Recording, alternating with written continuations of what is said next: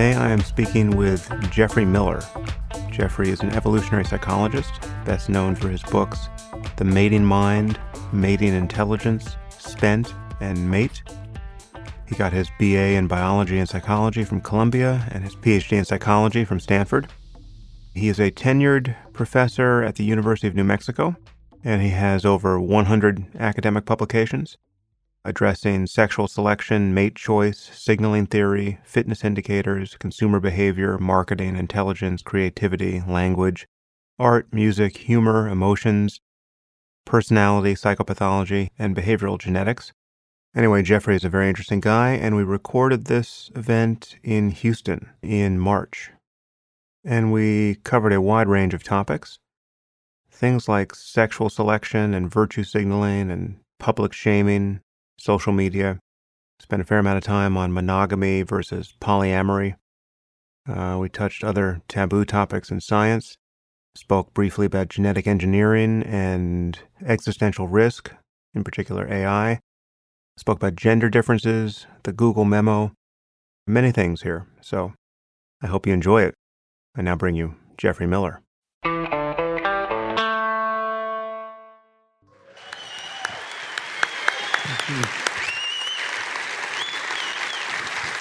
Thank you.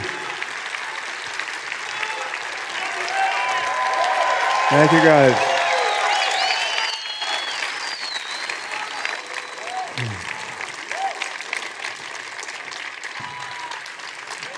I must say, I'm a little thrown by this room. I hope you're not expecting electric guitars and death metal music. But thank you for coming out. I've never been to Houston before, and it's an honor to be here.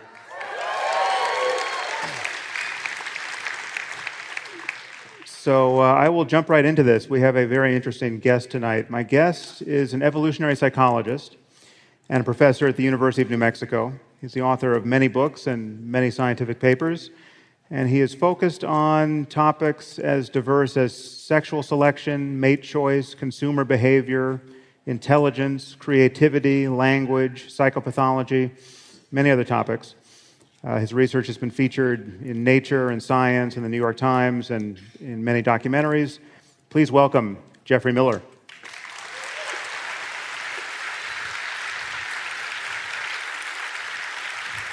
Out here. Thank you for coming, Jeffrey. Hey, Texas.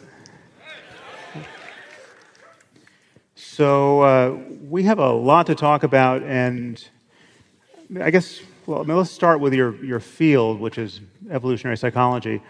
Why is this so fraught? I mean, the thesis, which is now just undeniable, that we are evolved creatures, and therefore not only our bodies have evolved, but our minds have evolved, our brains have certainly evolved.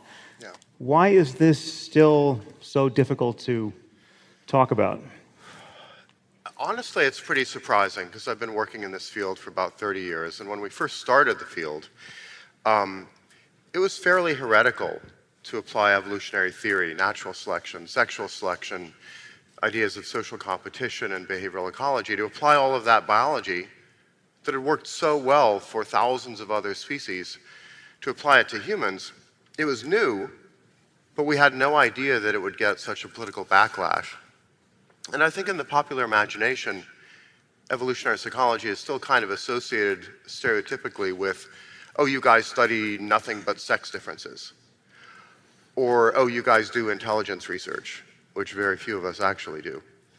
And I think it's part of a general defense of a kind of blank slate ideology that says, look, if you bring animal behavior, if you bring genetics, if you bring evolutionary theory into the human sphere, particularly where they affect, political controversies, then that's anathema. That's kind of a taboo. It muddies the waters. It makes people uncomfortable. But for reasons I'm honestly baffled by, I've never really felt uncomfortable viewing humans as animals. I've never really felt uncomfortable with the idea that all of the hard work our ancestors did for millions of years have endowed us with amazing capacities like emotions, motivations, preferences that generally help us do awesome things and get along and invent things and make progress and show altruism. I've never really felt the kind of panic, the moral panic that a lot of people seem to feel about this. Is it an attachment to kind of mind-body dualism? Because obviously no one's disputing that the body has evolved and that we are apes in that respect, but is it a concern specifically that what we care about in the mind and differences between minds, that could be beholden to evolution? I think so, but I think honestly the common folk aren't really approaching this metaphysically. I don't think it's really about mind-body dualism or free will or any of that stuff you get in Philosophy 101. I think it's often more to do with the fact that people worry that you're reducing the rich smorgasbord of human capabilities down to a very small number of basic instincts, which is in fact the exact opposite of what I try to do. A lot of my work has tried to illustrate, for example, that human capacities to produce art or learn and create music or to have a good sense of humor are genuine adaptations that evolve for specific social and sexual functions, and that those are endowments that we have. So that's not really reducing the human mind to simpler things. It's saying our ancestors cared so much in selecting mates and friends who were interesting and witty and funny that we now are all amazingly witty and funny and interesting compared to any other primate. Mm. Yeah, we are funnier than at least some of the orangutans. Yeah. Although I think all actors know that you don't want to share a stage with one. You will be upstaged. Well, so you just introduced, you surreptitiously introduced a concept which I think many people are not familiar with. Everyone more or less knows about natural selection, but there's this other variable, sexual selection. What is that?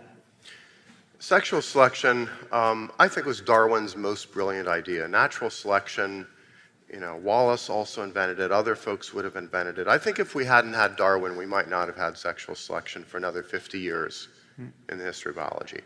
Brilliant idea. Darwin realized if animals choose their mates selectively for certain traits, those traits will tend to get amplified and become more complex and conspicuous and colorful and intricate and impressive. They'll work better and better as signals of the animal's underlying good genes, good health, good coordination ability. And that opens a real Pandora's box of amazing adaptations like bird song, whale song, human song, human language, that you might not have been able to get if you only had natural selection for survival. But Darwin's theory was kind of neglected for about a century. Nobody really applied sexual selection theory very seriously to human behavior until the 70s and 80s. And I got absolutely fascinated by it in grad school at Stanford in the late 80s when I thought, being a young single man, why is it that women and men have the mate preferences they do? Why do they seem to care about these things? Like verbal fluency or humor or musical aptitude that don't have survival payoffs in any simple way. And that's what I ended up writing my dissertation about, to argue that the same things that are romantically attractive now in humans may have been romantically attractive in prehistory and may have shaped our minds to be able to do specifically those things. So I think the human mind is not just a survival machine, it's also a courtship machine.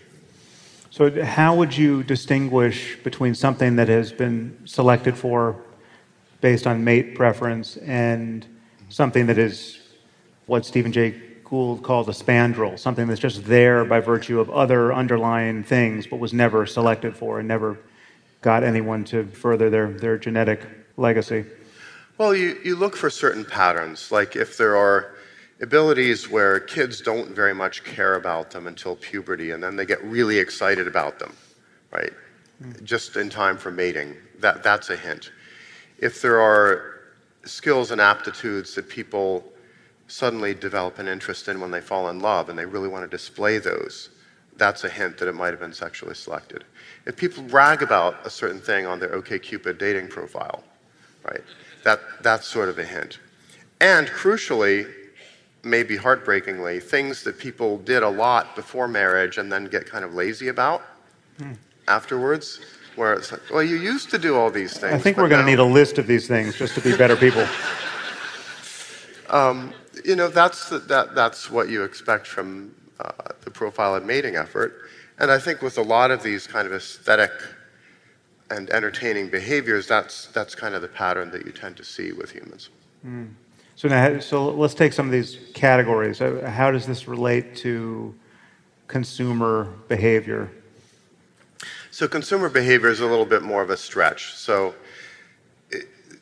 what I did in my book Spent, which was about 10 years ago, was I tried to analyze why do we buy the goods and services that we do really in a modern market economy with complex marketing and branding and advertising and lifestyle branding, where you try to create a link between this product and this brand and this aspirational lifestyle in the consumer's mind. How does that work?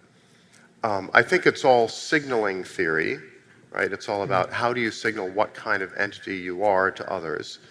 Just like sexual ornaments can be described through signaling theory. What kind of peacock are you as displayed through your peacock's tail? But in the case of consumer behavior, we're not literally growing these ornaments, we're making the money and running around buying them, right? So whatever you're wearing out there in the audience, you probably made a conscious choice about, this is my look for tonight. This is the kind of person I want to come across as. And you might be rethinking those choices now. Right, and now, so look to your left and look to your right. We'll see you when the Q&A starts. Judge each other. There's no hiding.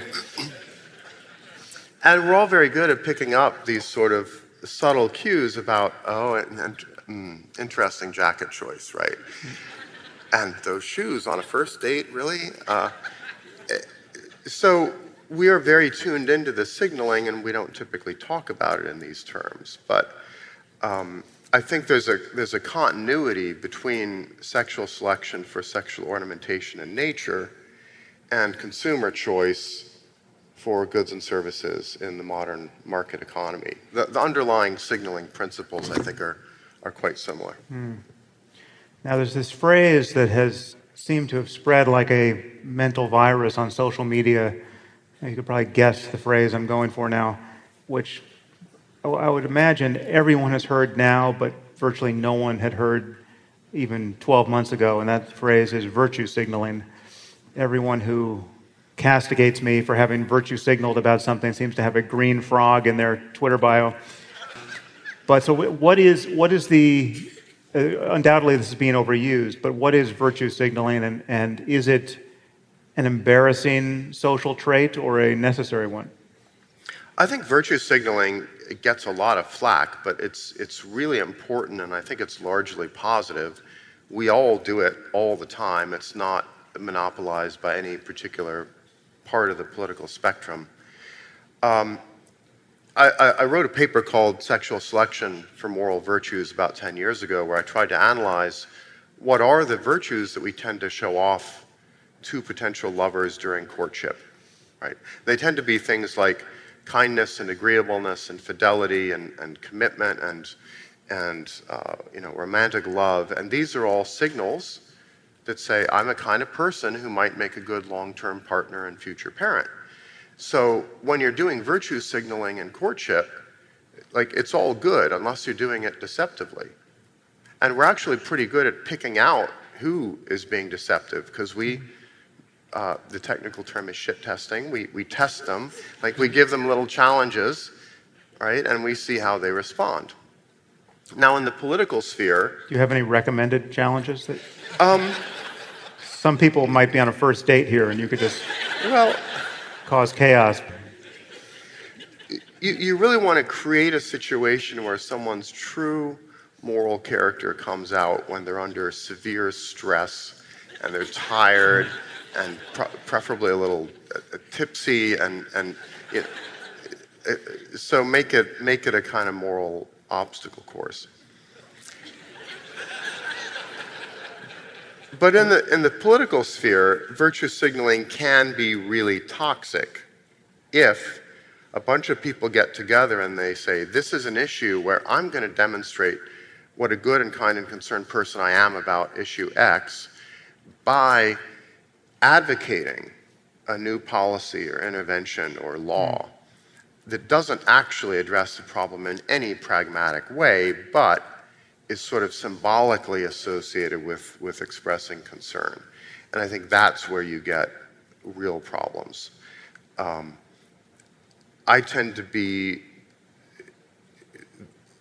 have a lot of respect for human instincts when it comes to managing our affairs in small groups. I don't have a lot of respect for our instincts in terms of scaling up to manage large-scale social policy decisions in nation states. Yeah. So in that respect, what are your thoughts or misgivings about what we're doing on social media? What you just said put me in mind of the kind of mob-like moral panic behavior we see spread, and it's a very low-cost virtue signal to forward something on Twitter or to add your voice to this cacophony that is singling somebody out for abuse. Yeah, I think when you get the intersection of virtue signaling and a sort of online witch hunt and mob mentality and, let's have an auto-da-fe that destroys someone's career because I'm going to misinterpret this one thing they said, take it out of context, and then feed it to people who will reliably express outrage about it. That's a terrible kind of society to live in. And I think pretty much every public figure now lives in almost constant fear of that happening. And folks who engage regularly with social media, like Sam or like Jordan Peterson or like Christina Hoff Sommers or anybody from anywhere across the spectrum, is self-censoring quite a bit because we know, everything we say is going to be taken out of context by someone, and they're going to try to weaponize it into embarrassment or perhaps, a career-killing event. So I hope that as a society we can develop a better kind of conceptual immune system that rejects that sort of dynamic and that's very skeptical of that particular kind of virtue signaling. Is there something that the platforms themselves could change or that we could change as far as our behavior goes? Or is it conceivable that there's another side to this, that it will take it to such an absurd extreme that everyone will have a thicker skin and a more durable reputation as a result? Well, when I talk to my students about this, I point out, look, in 5 or 10 years, everybody will have augmented reality glasses or contact lenses. We will all be recording audio and video all the time for pretty much every interaction we have with everyone. That means any cocktail conversation, any little interchange as you're walking down the hallway with someone, everything that you do is going to be vulnerable to going up on YouTube. Is that just by definition dystopian, or do you see a silver lining to that? It's going to be hell for about 3 years. It's going to be hell. There's going to be mass embarrassment and horror, and there will be a very steep learning curve until we all realize we all, dozens of times a day, say things that if taken out of context are really, really embarrassing. And I think we just have to level up and realize that and get over it. And judge people by, the whole mass of what they do and say, and not just by these isolated incidents. Yeah. I mean, that having been on the receiving end of a lot of this, it seems to me that the most insidious thing is to seize upon something that can be misconstrued out of context for the purpose of misconstruing it out of context, and then hold someone accountable for that thing. And rather than actually care about the totality of what they think on any given issue. And those efforts are always in bad faith, and I just feel like the penalty for doing that should increase. I think that's something that we haven't found whatever dial can be turned there, but because people do that with impunity and seem to always get away with it, and there's really no recourse but to just keep saying that's not what it meant in context. Yeah, I think we all have to hold each other accountable for that, and I think we have to do it kind of in private. I think that's the leverage. I mean, I'll sometimes impulsively want to, tweet something, and my girlfriend, who's also pretty active on Twitter, will go, I don't know about that. Or it'll go out, and it'll start to get some bad traction, and then she'll go. Well, if you follow Jeffrey on Twitter, you'll know just how diabolical some of those edited tweets must be, because he's very edgy on Twitter. Yeah. So yeah. What you're getting is the stuff that made it past my girlfriend's. Yeah, that says a lot about what it would look like if the dam burst. But yeah, I think calling each other to account. So, for example, I had one incident a few months ago where I retweeted something where some graduate student at a particular university had used something called the progressive stack in her classroom, which is a way of making sure you call on certain people by ethnic groups before you call on other ethnic groups. And that went viral much more than I expected it to. I didn't really want her to get in as much trouble as she did with her university, but conservative media picked up on it. And I ended up kind of writing an email to her dean saying, please don't take this too seriously. I was one of the instigators of this. Go easy. This is ridiculous. This is yet another witch hunt. Don't cave to the social pressure. And I think if you ever find yourself in a situation where you've unwittingly fed one of these online mobs, you have a moral duty to try to correct it to the extent that you can. Yeah, that's interesting, because there seems to be an ethic, certainly, that public shaming has an appropriate role to play here. And so it's very tempting when you see something that is clearly wrong or something that has been put out there for which the author should be embarrassed. You feel that someone's getting away with murder somehow. And you circulate that for the purpose of shining some sunlight on this and shaming this person. At least, I mean, I have done that from time to time, feeling like, okay, well, this is totally warranted, but I'm never foreseeing some catastrophic reputational cost there. I'm not saying that this person should be fired, and as you say, things can get out of hand. Is that initial ethical intuition, you think, in error? I mean, should we not be leveraging shame at all in public discourse or on social media? I think shame is a dangerous tool, but what are the alternatives? So, I'm a libertarian, so I generally don't want the state to outlaw things that I don't disapprove of. I think it's better to have social norms enforced by shame than laws enforced by state threat of violence. Right. So, can you do better than shame? I think you can use shame carefully, or you can use it recklessly. And I think to use it carefully, you have to understand what is the nature of shaming, how do online mobs work, how does human moral psychology work in general. There's some good books out there now. We have a much better understanding of these so-called social emotions like shame and gratitude and anger than we used to 10 years ago. And I think at this point, every citizen kind of owes it, to society to understand our instincts about these issues, and to have a certain amount of distance from our initial reactions, and to go, I have the urge to express my moral outrage. Is that really constructive? If it gets out of hand, will I regret it? And is my moral outrage informed?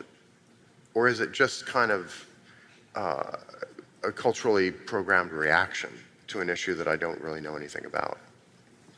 Well, you have many thoughts on human sexuality and kind of our evolved moral intuitions around monogamy and its alternatives. Polyamory is something you've written about and actually adopted. This seems like a very complicated way to live for those of us who are not part of it. So let's talk about just innovation in that sphere. Well, first we should define polyamory, but why is this just not way more trouble than it's worth? Well, it's totally worth it.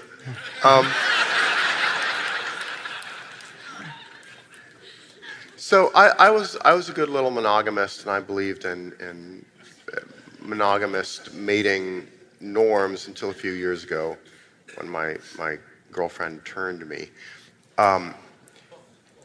Humans have an innate tendency to form long-term pair bonds, no doubt. Pair bonds are extremely important in human evolution. People finding mates, settling down, having a little home, raising kids together, biparental care, dads investing, that has been crucial to human evolution for at least 1 million years. And then it's kind of gotten ritualized culturally into the expectation of lifelong monogamous marriage. And every large, successful civilization in human history has adopted monogamous marriage as the typical mating pattern for most people most of the time. So I'm not going to go diss monogamy. It has been a wildly successful way to take sort of hominid pair bonds and update them for, agricultural and industrial civilizations in ways that work for most people, most of the time pretty well. However, they can be oppressive to certain people who have certain values or certain life situations or simply certain personalities. So I taught, I think, the first psychology of polyamory course last term at University of New Mexico, and we reviewed all the empirical... What was enrollment like in that course? It was what really, was the ratio of really cool men to women? It was 50-50, and it all worked very well. There are no fisticuffs or big arguments. Other professors gave me some flack. Another story. But I think in the modern era, if you go back and you ask, what were the original cultural and social functions of monogamous marriage? A lot of them had to do with things like reduce the transmission rate of STDs, ensure paternity certainty, that your kid is who you think your kid is, manage inheritance of wealth and land, and it was also crucially about spreading reproductive opportunities fairly evenly across young males and young females so that nobody kind of monopolizes the mating market. And that all worked very, very well. You couldn't have had Chinese or Roman or medieval European civilization work as well as it did without monogamy. But in the modern world, 21st century relationships, the issue is, are your kids or grandkids seriously going to pursue lifelong monogamous marriage as their default or their aspiration? The surveys among millennials and Gen Z say no. A lot of them don't want that. So what are they going to do? We don't know. This is probably the topic of my next book. But I think we have to basically look at all the different little sexual subcultures that have tried different kinds of mating patterns, right? Monogamy people, polygamists, polyamorists, swingers, asexuals. Figure out what are the lessons learned from each of those subcultures and can you differentiate those? Because between monogamy and asexuals, it all sounded like a big orgy. Right.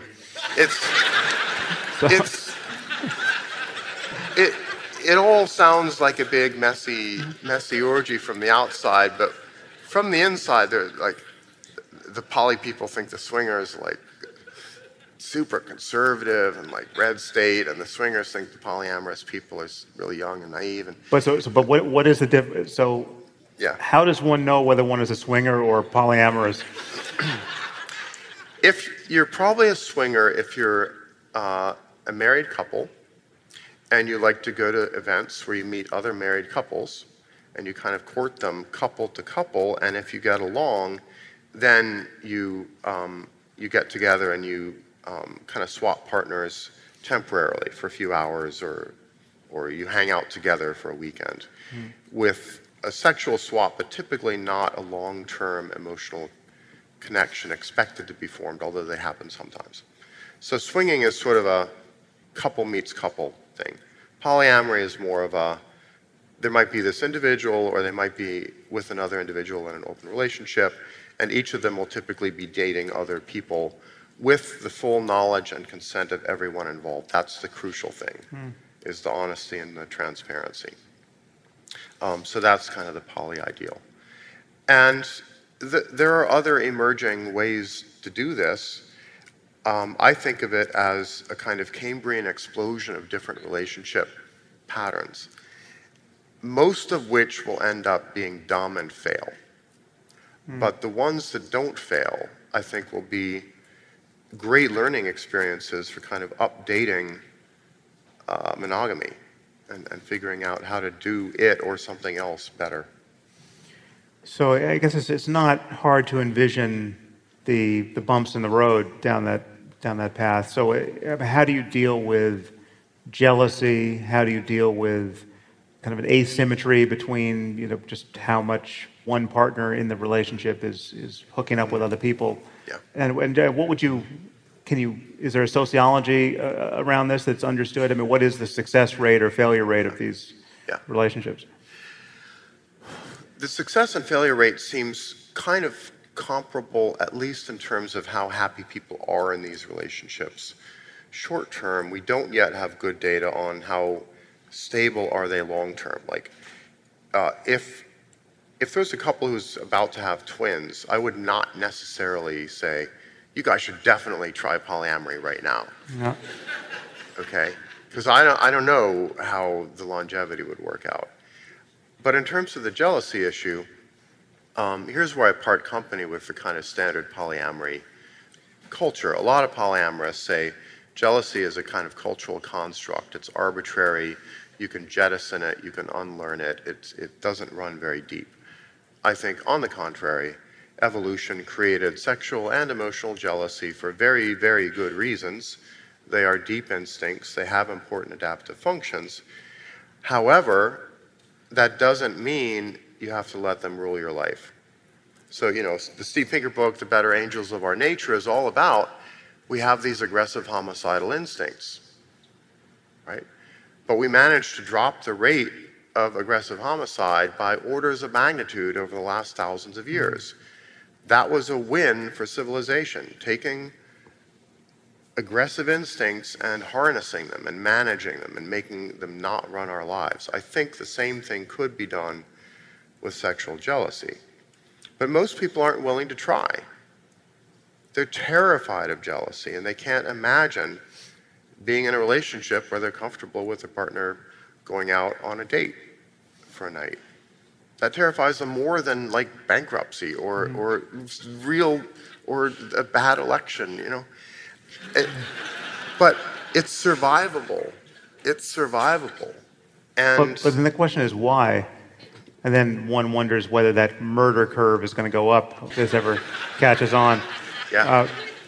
There must be some perceived limitation of well-being imposed by monogamy that is corrected for by polyamory, and it's worth the jealousy that you say is unavoidable. Yeah, okay, so what are the upsides? It's fun, you get to meet more people. I think humans are actually evolved to use sex to make friends. And I'm not being totally facetious about that. Sex is a great way to get to know somebody better very quickly. And the poly that's a tweetable meme, I think.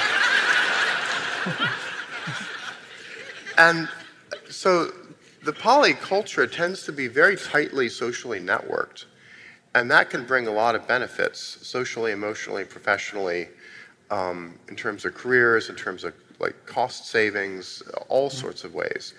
You sort of are recreating a tribe in a way that a lot of modern alienated people in society don't have a tribe. So is it functioning that way, that there is a kind of community that is? Yes. So it's not that polyamorous people are continually having. You're in an open relationship with people who are, I don't know what the name is, civilians who don't know what they're getting into, right? This is a kind of hermetically sealed, or I would imagine people are being inducted into this, and I mean, it's sounding a little cult-like.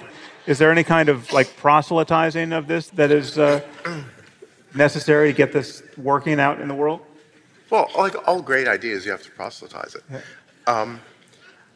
No, the crucial thing though is that everybody involved should give fully informed consent for what's happening, and you should be upfront. Like if you go on a date and you're polyamorous and you're in a relationship, you got to say, I'm in an open relationship. Right. I'm polyamorous. You can't like hide that. But would you reveal that even before you go on the date, so that there'd be no surprise in that first conversation? Well, on certain dating sites like OkCupid, you can actually specify, right, okay, this is my dating orientation, non-monogamous, whatever. Right. I think, more seriously, a lot of people who are in long-term relationships get stale. Their self-image is, I don't know whether I'm an interesting person anymore.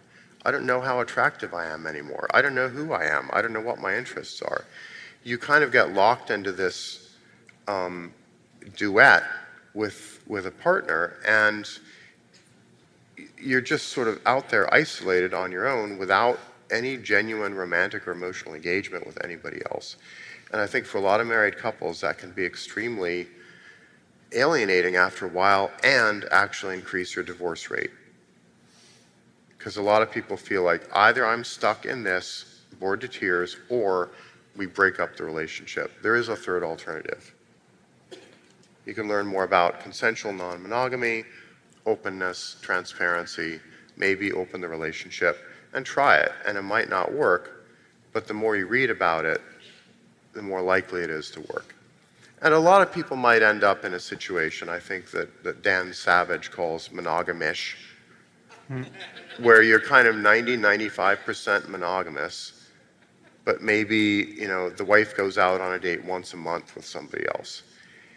And you can handle it because maybe you have a date the same time, and then you get the equity, right? There's not a mismatch.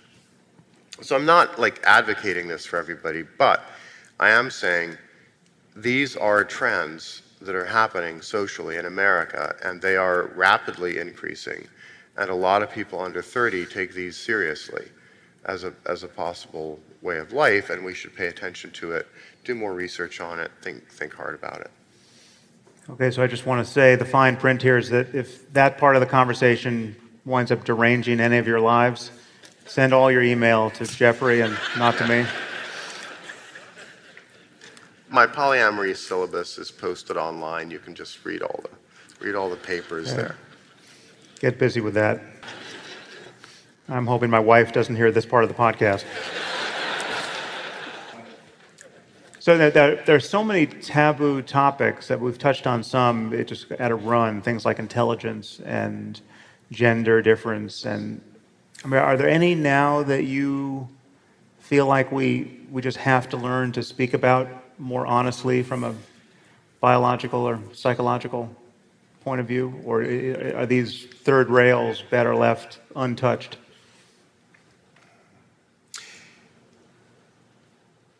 I think at some point in the next 10 or 20 years, America's going to have to start to make its peace with the fact that a lot of mental traits are heritable, not necessarily for political reasons, but just because of the practicalities of the genetic technology that are going to make it possible to do pre-implantation embryo selection and genetic screening, where probably within 10 or 20 years, a couple who are having a baby are going to have the option of deciding, do we want to try to do the selection among all the possible fertilized eggs selecting for this trait or that trait or this other trait. A lot of people will say, don't care, let the chips fall where they may, let it be random. But some folks will say, well, look, if I can get a kid who's a little bit smarter than they would otherwise be, they'll do better in school and college and their career and their relationship and everything else, why not? Or they might go, maybe some moral virtues are heritable, as they are. All personality traits are heritable, including things like agreeableness and conscientiousness. So if you could select for those in your kids, will you? Well, at a certain point, if we had the technology and there were no safety risks, I mean, if we had vetted it fully, it would seem like a truly unconscionable moral lapse not to give your kid those advantages if you could. So I mean, it's like not putting a seatbelt on your kid. I mean, there's no downside to wearing the seatbelt, and you're increasing their chance of survival. If you can amplify unambiguously good traits without raising the risk of negative consequences. I mean, it should be said, it's not guaranteed that the genome will work out that way. It could be that if you increase the genes that increase the probability of intelligence, you could be increasing the liability of different kinds of diseases. I think there's actually some data already on that various dystonias and that are correlated with whatever genes we understand relate to intelligence. But if something like conscientiousness can be dissected out genetically such that you get the right alleles and you are just 4 standard deviations above the norm in that trait, of course people are going to do it. Yeah, I think people will do it. And the people who perhaps even 5 years earlier were saying, oh, IQ is totally discredited, it's not heritable at all, nobody believes in it, we read Stephen Jay Gould, The Mismeasure of Man, IQ's bunk, right? Those will be the first people to use the genetic screening, I bet. They will turn on a dime as soon as there's actual pragmatic benefits from it. I think the real issue then is going to be, are we going to have a society-wide push that tries to make access to that technology as widespread as possible so that whoever wants to use it can use it rather than it just being the preserve of the rich or the well-connected. I think that's going to be the crucial inequality issue in about 20 years. Mm-hmm. Yeah, I mean, that would be a massive amplifier of inequality. So I guess another issue here is gender difference, and not differences in aptitude, but even just differences in interest across genders. There is this blank slate dogma that men and women aren't actually different, despite the existence of things like a uterus. And so I guess this got focused very recently in the last year with the James Damore memo and the Google firing. I actually haven't spent as much time focused on Damore and his travails subsequently, but how did all of that shake down for you as an evolutionary psychologist? That was an interesting summer last summer, because right before the whole Damore Google memo thing blew up, I'd written an article for Quillette.com magazine called The Neurodiversity Case for Free Speech, in which I argued that people who have a range of neurodivergent conditions like Asperger's or PTSD or whatever, it can be difficult to obey campus speech codes that say never be offensive to anybody else. Like I'm pretty aspy, and that means I can't always anticipate who I'll offend if I say something, because I don't have a good theory of mind. I don't understand other people's beliefs and desires the way some folks do. So if you have a speech code that says, if you offend someone, you must have meant it, and you must be evil, and you should be punished, I was pointing out that's not really fair to people who are neurodivergent and who have Asperger's or lots of other syndromes. Then about a week later, James Damore, who is probably also on the Asperger's spectrum, right, Google engineer, comes out with this memo saying, look, maybe some of the differences in men and women in terms of where they end up occupationally might be due to different preferences that they have about, are they interested in things or people, and how risk-seeking are they, and so forth. And I read the memo and I thought, A, this is all pretty much scientifically correct. I would give this an A if this is a paper in a graduate seminar, but B, this is going to be a world of hurt for Damore, because I'm sure Google doesn't want this news. And indeed, that's what happened. But let's just pause there for a second, because it is a shock, or at least it should come as a shock to us, that he was fired for writing something which you, an expert in the field, said is scientifically correct. Yeah. And there was no malicious framing of it. It was just this summary of what he believed to be the current science, and his fairly tame pushback against this diversity indoctrination that he was having to weather as an employee. There's still people out there who think that he did something incredibly ugly that merited his firing, but we seem to be quite far from that. Yeah, I mean, when I read it, I thought it's actually surprising that someone who's not a psychology professor would get the empirical research pretty much that accurate.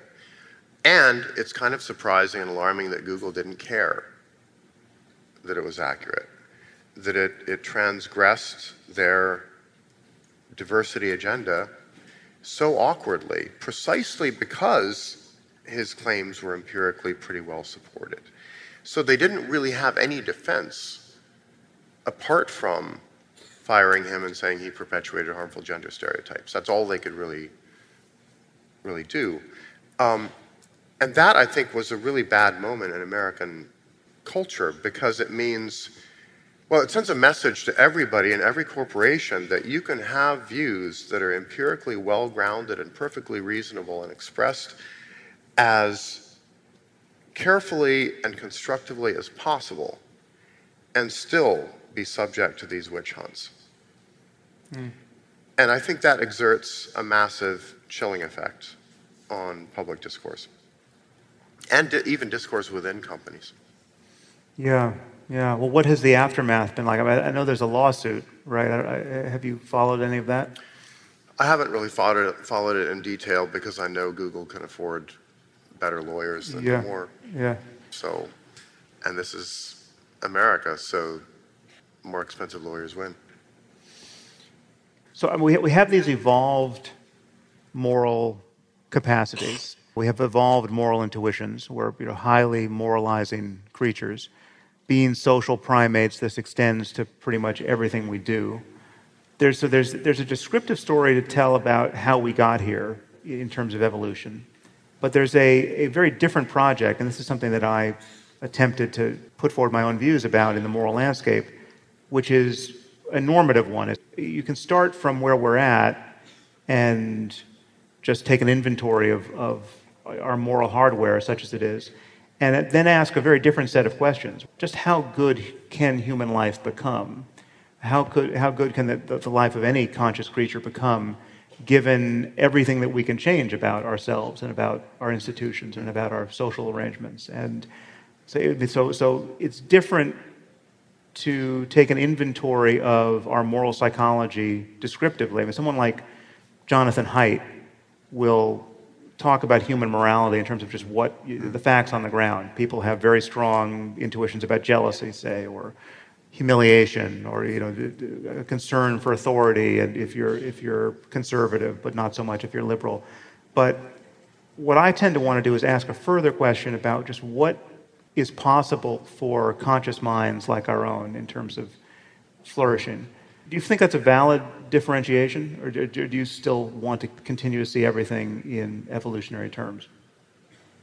Well, I think the evolved moral psychology that we have is a set of little tools that are largely about managing relationships, like kinship and how nice should I be to my offspring and my blood relatives, and managing reciprocity relationships and trade. And managing in-group dynamics and making sure the clan and the tribe work, and then doing the little virtue signaling that we use to attract social and sexual partners.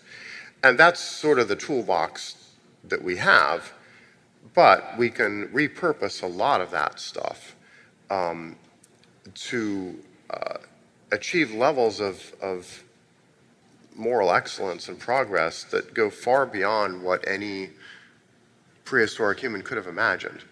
I mean, I really like, for example, the Deirdre McCloskey idea that there's a set of bourgeois virtues that get cultivated under capitalist society, where to succeed as a storekeeper in 18th century Europe, you have to pay attention to what kind of things am I offering to my customers? How can I add value to their lives so they will voluntarily exchange things with me? And that selects for conscientiousness and empathy and reliability and good reputation in ways that simply didn't happen before in prehistory. And then I think virtue signaling, it gets a bad rap, but it's been at the heart of almost every major ethical development. Like, of course, the early anti-slavery abolitionists were partly virtue signaling here's my empathy because I'm concerned about these other people I don't care about. The animal rights movement, like, I care about cute, cuddly mammals, let's save them. It's easy to mock that, but virtue signaling lets you get a beachhead on moral issues that nobody would care about otherwise, right? And I've seen this happen in the vegan movement that my girlfriend's involved with, that, the way to reach out to certain kinds of people is not necessarily to say, well, look, if you're a strict, utilitarian, then, and here's the evidence for this animal having this level of sentience, therefore you shouldn't eat it. No, the way to popularize that movement is to make veganism a virtue, a social virtue, and then to convert your lovers and your friends and your family through that route. And I think it can be a great source for moral progress. What keeps you awake at night as far as the risks that we face as a species? What worries you going forward? I'm terrified about this set of risks called existential risks. And my friends in the effective altruism community focus on those quite a bit. These are risks that are not just global catastrophic risks where millions could die or billions, but the risks where everybody could die. So existential meaning, does the human species go extinct entirely, like within this century, or do at least a few of us survive? And the big existential risks that people worry the most about are nuclear war, bioweapons like engineered pandemics, artificial intelligence, things that aren't really existential risks, like, okay, meteor impacts, they would be X risks, but the probability it'll happen is extremely low. And those things are already being monitored. I think AI is the wild card. AI is what keeps me awake at night. I've started to think and work a little bit on AI safety research. The issue there is nobody really knows how far we are away from developing an artificial general intelligence that will be smarter than us in at least some ways. It's very hard to predict what kind of agenda or behavior such a thing would have. It's very hard to apply our intuitive psychology of, like, how do you talk to such a thing or convince it or propagandize it if it might operate on completely different principles with different preferences and priorities than we do. So there's a lot of uncertainty. What we do know, though, is America and China are investing hugely in an AI arms race. And some of the top talent in both countries is going into this, and both countries are quickly realizing that if we fall behind, we'll be at a very serious military and economic and even cultural disadvantage. So that kind of makes me want to barf. And it's something also where people have been misprogrammed by Hollywood to worry about the wrong kinds of things happening. Well, what do you make of the fact that there's some very smart people who are arguably as close to the data as we are who are not worried about this. This is something we were talking about backstage. What are they not seeing, and what's the likelihood that they're right and we're wrong to be concerned about AI? So, for example, Steven Pinker in the Enlightenment Now book, which I love and which is awesome, but there's a chapter in it on existential risk where he's fairly dismissive of AI as an X risk. I think it's notable that a lot of people who used to be skeptical about AI as an X risk are now worried about it. A lot of people change their minds in that direction. There are very few people who say, "Oh, I used to worry about it last year, but now I've been convinced. Yeah, It's fine." Yeah. No, I don't know what I was thinking. Chicken Little. Don't worry. Well, just to take that structure, how many people are going that direction with monogamy versus polyamory? Yeah. There's just a stampede out of monogamy. It's really cute. There's no stampede back. Just these. There's a little stampede wrecked out people who. There's a little stampede out of monogamy in high school, and then there's a little bit of a stampede back when people get pregnant. Right. That's true. Yeah.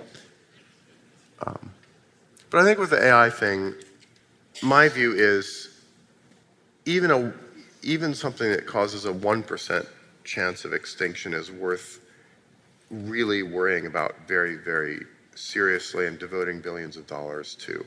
Yeah. Yeah, a 1% probability of destroying absolutely everything is still a major thing to hedge against. Well, listen, I want to now open it to all of you because for me, the real motivation to have these live events is to make it a proper dialogue. So there should be microphones in the aisles, should be 2, and we would love your questions, and we have a full hour where we can take them. So I guess we'll start over here, our left. Yeah. Okay. All right, I think it's on. Is that on? I should say, just as a preamble, if your question can end in a question, that would be good. Yeah. If you can just accomplish a high rising tone at the end of whatever you say, Right. the audience will appreciate it. And if you can be brief, otherwise you're surrounded by 1,000 very impatient people. So. All right. So no, thanks so much for that. So just 2 things that I thought about. So I lived in South Africa, was there for the Sacco incident. I definitely remember that. But what I want to mention is that in so many places in Africa, polygamy was the norm for the longest time. And even within that, there were so many folks are still going and having relationships with other women, and the wives in that relationship are aware of that. It's actually almost a norm sometimes. But despite that fact, they still get jealous. And all of my younger African friends, when I ask them about this, they have no interest in polygamy, no interest in polyamory or whatever. They want a monogamous relationship. So whenever you say this kind of stuff, for me, I'm thinking kind of I feel like some of this stuff has been tried before, and it really didn't work. And even the people who were in situations like this are actually moving closer towards monogamy. And the second part of that is that we talked about from the people in the relationship standpoint, but what about the children? Because I know for me, myself, if I knew that my dad was going and even going on dates, even if he was announcing it, that's going to really affect me. And even my African friends who knew that their dads were going on this, it really affected them as well. Right. So what I want to know is, why do you think that places that already have kind of relationships like this are actually moving towards monogamy rather than maintaining that? And 2, what do you think the effect on children in such relationships is going to be? Yeah, good question. So polyamory is very different from traditional polygamy, right? Polygamy is there's one man with multiple women, and he's typically the high status dominant guy, and he sort of monopolizes a few local women, and then other guys don't have women, and they're frustrated. So it's a very socially destabilizing situation with a lot of variation in reproductive success across men, and a lot of violence, actually. And this is exactly why cultural monogamy was instituted, to cut down on that violence and jealousy and sort of distribute mates more evenly. What they don't do in those cultures is any of the basic ethical precepts of polyamory, which is open, consensual, transparent communication with everyone about everything that's happening. So polyamory is as new relative to human mating as the smartphone. With all the strengths and benefits of that, it might be awesome, it might crash and burn terribly, we don't know yet. So far, for some people, it seems to work. And we can predict it won't work for everybody. Some people will not have the personality traits that make it work. I suspect successful poly requires, in today's culture, a very high degree of intelligence, organization, conscientiousness, emotional self-control, self-insight, anger management, all of that. The second question, briefly, I think kids are incredibly adaptable about whatever their parents are doing, as long as they get good input and support and care from one or more adult caregivers. I think they can adapt pretty quickly to anything going on, as long as there's not a whole lot of violence and abuse. And we see that in every culture that has different mating norms. The kids don't care if they think it's normal, as long as they're being taken care of. Thank you. Hi, thank both of you for this conversation. I've really enjoyed it, and I enjoyed the podcast. Cool, thank you. This question's for Sam primarily, but it seems to have relevance to many of the issues that you've touched on in this conversation. So, Sam, in your post-Charlottesville podcast with Douglas Murray, you articulated a hesitance to engage with Stefan Molyneux because he had talked with Jared Taylor and was therefore, in some sense, tainted. Yep. Obviously, you should only have conversations you think are likely to be fruitful. But because you are so cognizant of incentives, do you see how publicly parameterizing your willingness to engage with people around this 6 degrees of Richard Spencer principle encourages the kind of dishonest smearing that you and so many of your friends have been subject to? Is the tarnished reputation of an interlocutor the right predictor of the value of a discussion? Yeah, well, again, I have to confess some uncertainty as to who anyone is. I mean, so I only know what I know about somebody like Stefan. I know enough, or at least I think I know enough about him to worry that he's not someone I should be speaking with. And one data point was the conversation I saw him have with Jared Taylor. So, presumably he knows who Jared is, and he found no daylight between him and Jared when he was speaking to him on the podcast. I mean, they were just like two peas in a pod. And Jared Taylor, you can see talking to just a straight-up neo-Nazi, again, without any daylight between them, right? So this is not, again, this may seem like a transitive property that shouldn't be operating, but I think there's something fishy there. Again, the ethics of this are not totally worked out in my head. I don't know where the line is between it being a bad thing to give someone a platform by just agreeing to talk to them, or it being a good thing to invite someone on who holds morally reprehensible views and just debate them and just air those views. And I don't know where the line is. And strangely, it gets much easier. And I think I said this when I was speaking to Douglas on that podcast.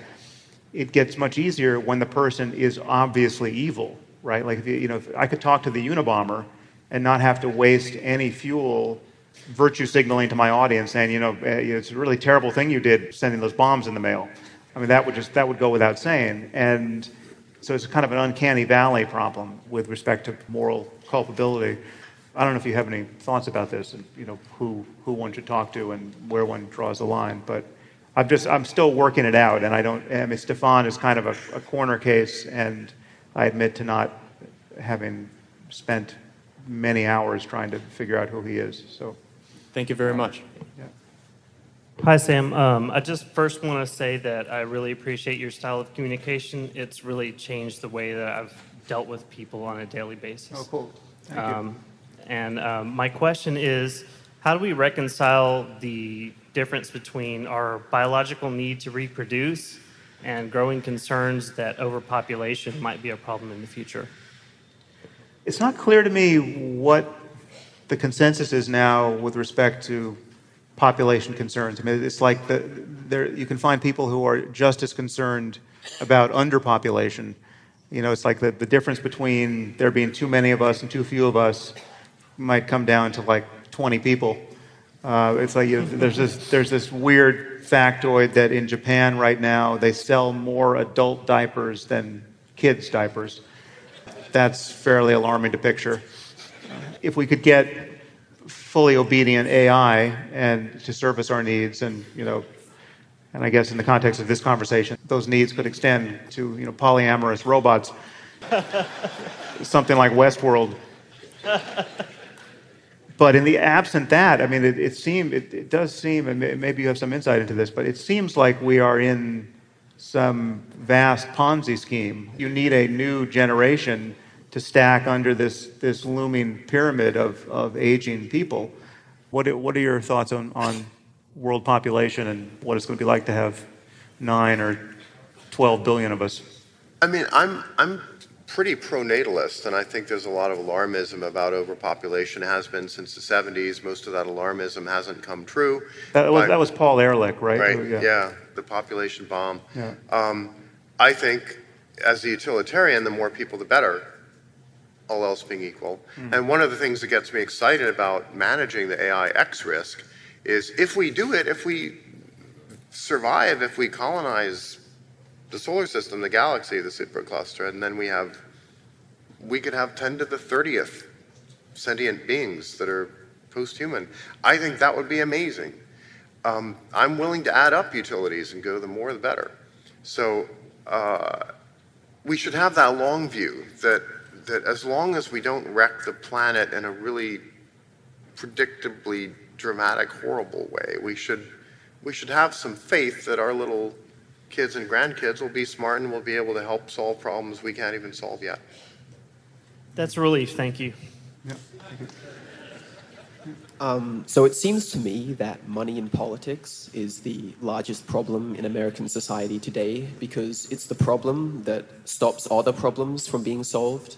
So, for example, Sam, if you think a lack of an AI safety net is a huge problem, then if technology companies lobby against that solution because it increases their revenue, then that problem won't be solved. So my question for you, or for either of you, is what are your thoughts? If you'd like to continue listening to this podcast, you'll need to subscribe at samharris.org.